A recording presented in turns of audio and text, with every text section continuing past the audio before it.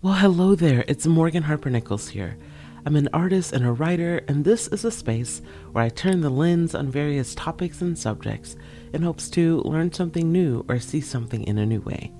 Today's episode is called Is Gratitude Enough?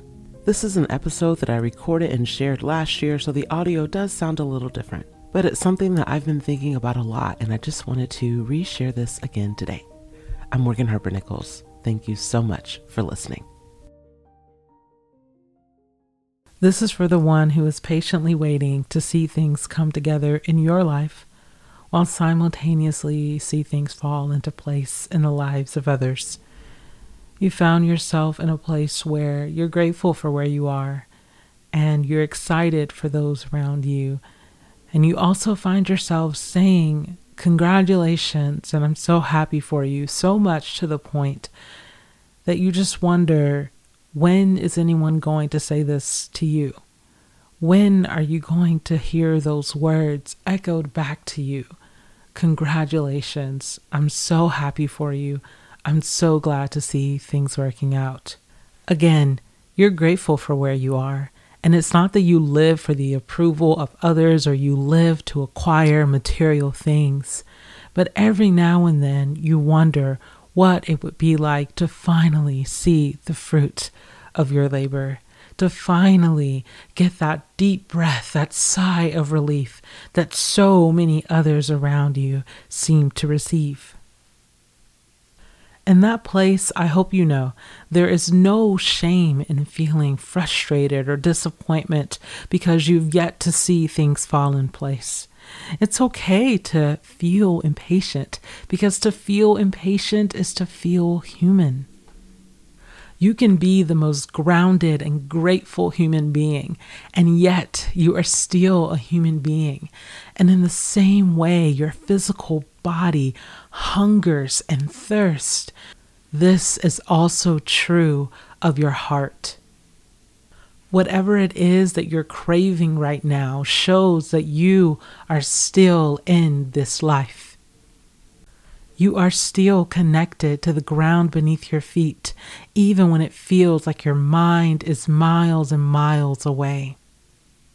So allow yourself to wonder, allow yourself to ask questions, to pray prayers about your longing.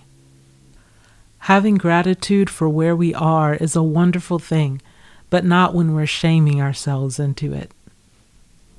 If gratitude becomes a way to ignore the gravity of what we are longing, then gratitude is not enough.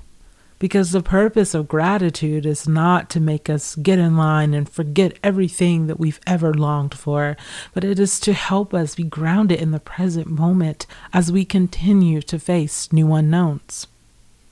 Having gratitude for what you have doesn't mean ignoring your needs. If you are in need of love, belonging, acceptance, intimacy, affection, it's okay to name those things, even if you already have relationships that you're grateful for. You are allowed to be grateful and thankful for where you are, excited for your friends and your family, and at the same time, acknowledge wherever your needs are not being met. It is okay to long for more. It is okay to admit that you're tired of waiting. It doesn't mean you're ungrateful to admit that you are tired of waiting. And at the very same time, as you exhale those words, may you remember that you are more than those words. You are more than those feelings. You are more than that expression. There is life beyond what you've just shared.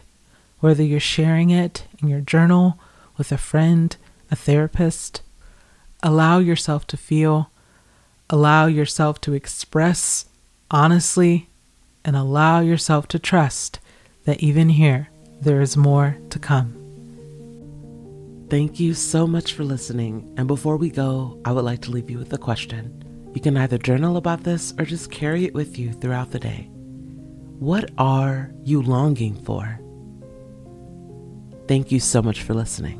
I'm Morgan Harper Nichols.